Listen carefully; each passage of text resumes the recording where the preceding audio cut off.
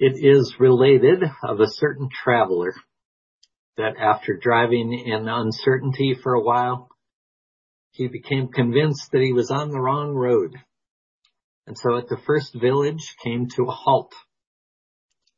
Calling one of the villagers to the car window, he said, "Friend, I need help. I'm lost." The villager looked at him for a moment. "Do you know where you are?" he asked. "Yes," said the traveler. "I saw the name of the village as I entered." The man nodded his head. "Do you know where you want to go?" "Yes," the traveler replied, and named his destination. The villager looked away for a moment, ruminating.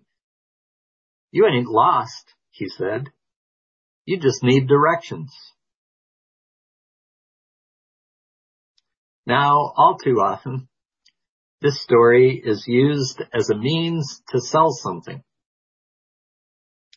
Hey, you know where you are, a place where you are presumably dissatisfied with yourself and your life, and you know where you want to go, a place where you are satisfied with yourself and your life, and guess what?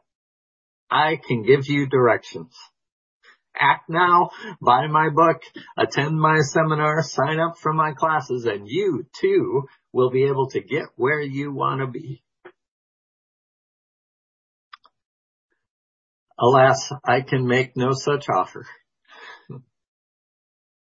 But this story made me think of how the idea of intention, which is our theme for this month, overlaps with other words and concepts. Like destination, my intention to reach a certain place. Like goal, and Allison Ricker will talk about the intersection of intentions and goals in the service on January 30th. Don't miss it. And like purpose, which may be described as my intention to carry out a meaningful task. Intention seems to overlap with all of these, so it may be helpful to try and tease out what we mean by each. My theme for today, purpose, is maybe a prequel to the story of the person in the car, this person who knows where they are and knows where they wish to go and just needs direction. The person I'm talking about today, if we are to place them also in that car, may be asking, in the words of songwriter and performer David Byrne from the Talking Heads, well, how did I get here? How did I come to be in this car? Whose car is this? Am I supposed to be the driver? How should I know where I want to go? Don't I first need to know what this all means? To which many would answer, yes, of course. American Baptist pastor and author Rick Warren, author of the wildly popular The Purpose-Driven Life, writes, "Without a purpose, life is motion without meaning, activity without direction, and events without reason. Without a purpose, life is trivial, petty, and pointless." In other words, without purpose, you can start the car, you can rev the engine, you can even put it in whatever gear you choose and go forward or backward at will. But because you don't understand where you are and you don't know where you wish to go, it will all be, as Warren phrases it, motion without meaning, activity without direction. He's saying, you first need a purpose to be able to know what direction you want to be headed. Right? To which I would respond with a definite and emphatic maybe. And that maybe comes from my awareness that life is rarely as tidy as these sorts of metaphors, analogies, and 4, 5, 10, or 50-point plans would like to make it be. Though it may be a cliche, it is true that life is messy. I mean, it makes sense theoretically to imagine that first we find out the meaning of life itself, then our purpose within it, then we decide how to follow that purpose and make plans for what we want to do and where we want to be and to support that purpose, and then we proceed from where we are to where we wish to be. But life rarely plays out in such a linear fashion, nor does it lend itself to this sort of consecutive framework of finding meaning, then having purpose, then setting intention, then finding direction. Sometimes it works in reverse, or things get shuffled together, and we make our way to finding meaning and purpose without really knowing how we got there. Think of the story of Peter Matthiessen and the snow leopard that James Hollis shared in Judith's reading.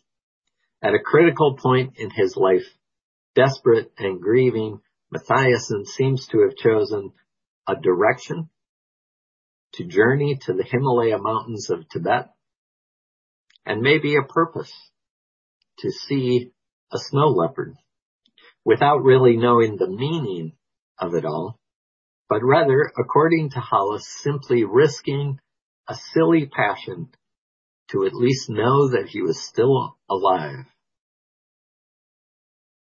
And maybe it was that intention that proved valuable. That intention to not treat life as a problem to be solved, but as an opportunity to risk. To treat life not like a noun, something I have, but like a verb, an activity which I engage along with all living things. If he had allowed a given expectation to predominate, to see a snow leopard, for example, he would have been greatly disappointed. Indeed, some say that expectations can generally be described as premeditated disappointments or resentments. But when asked if they had seen a snow leopard, which seemed like the purpose of the trip, he replied, "No. Isn't that wonderful?" The journey didn't start with a clear idea of what he was after, and maybe did not end with a clear idea of what he had found, and yet, as Hollis interprets it, he had learned that the task is not to find the object, but to live the journey with passion and risk and commitment and danger, to remain open to the wonder. Why am I me and not you? Why are you you and not me? The beauty of the video for me was not in any answers I may come up with for those questions, but in experiencing what it feels like to ask those questions. In awakening again to the wonder that I am here at all. To feel the preciousness of the precarious thing called existence.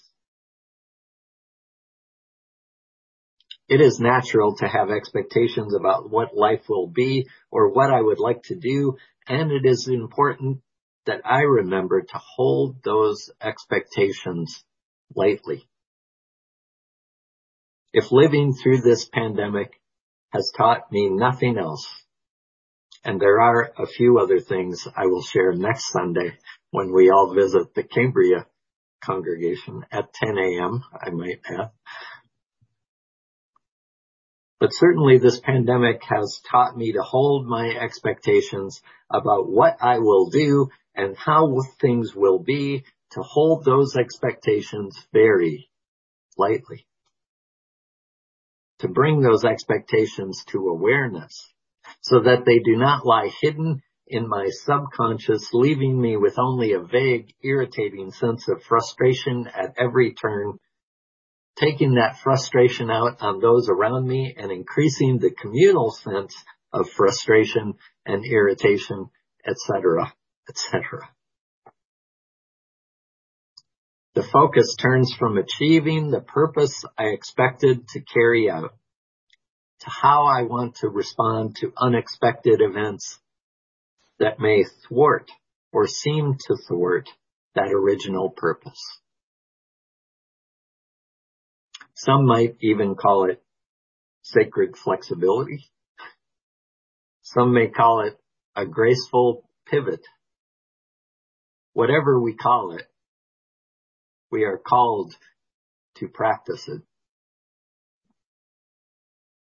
This is only to say that when we talk about meaning and purpose, often we speak of great realizations, big dreams, all-consuming work, finding our purpose as if we had but one, learning what we were born to do.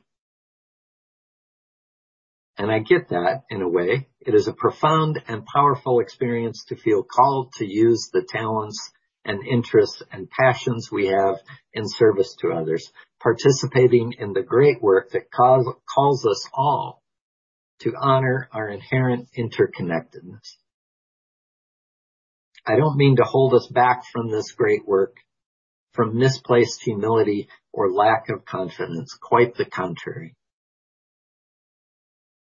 I'm just saying that sometimes the purpose I find, the why I need, is not on so grand a scale. Living with intention speaks to me of this smaller, flexible, pivoting, responsive, day-to-day, in-the-moment scale. To ask myself not necessarily what I will do, but how I want to be when I am doing whatever I am doing, which may not be what I had planned to do. Take today, for instance. A few weeks ago, we were expecting that we would be having in-person services at this point. Just yesterday, we were expecting to be broadcasting to Zoom from the sanctuary. I expected to be speaking from the pulpit. Judith was preparing to be at church by 10 a.m. We had expected to be showing the movie today, now rescheduled for January 30th in case you missed that. Plans change. Life happens.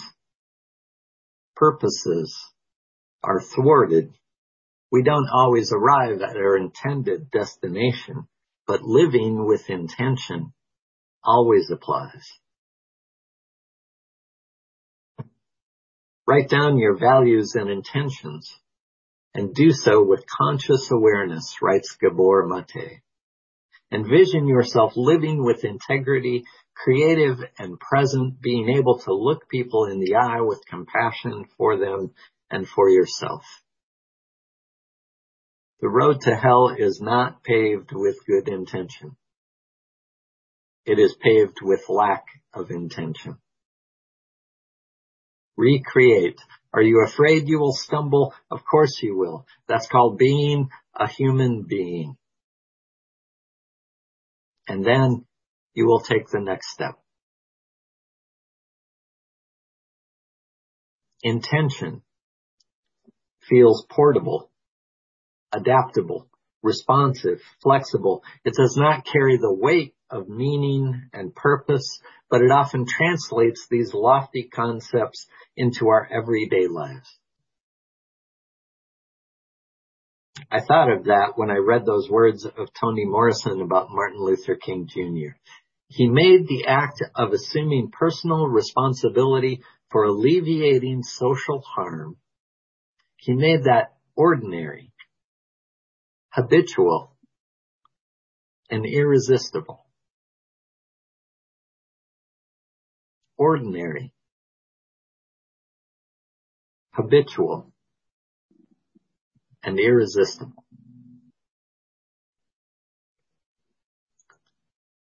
We are in this together.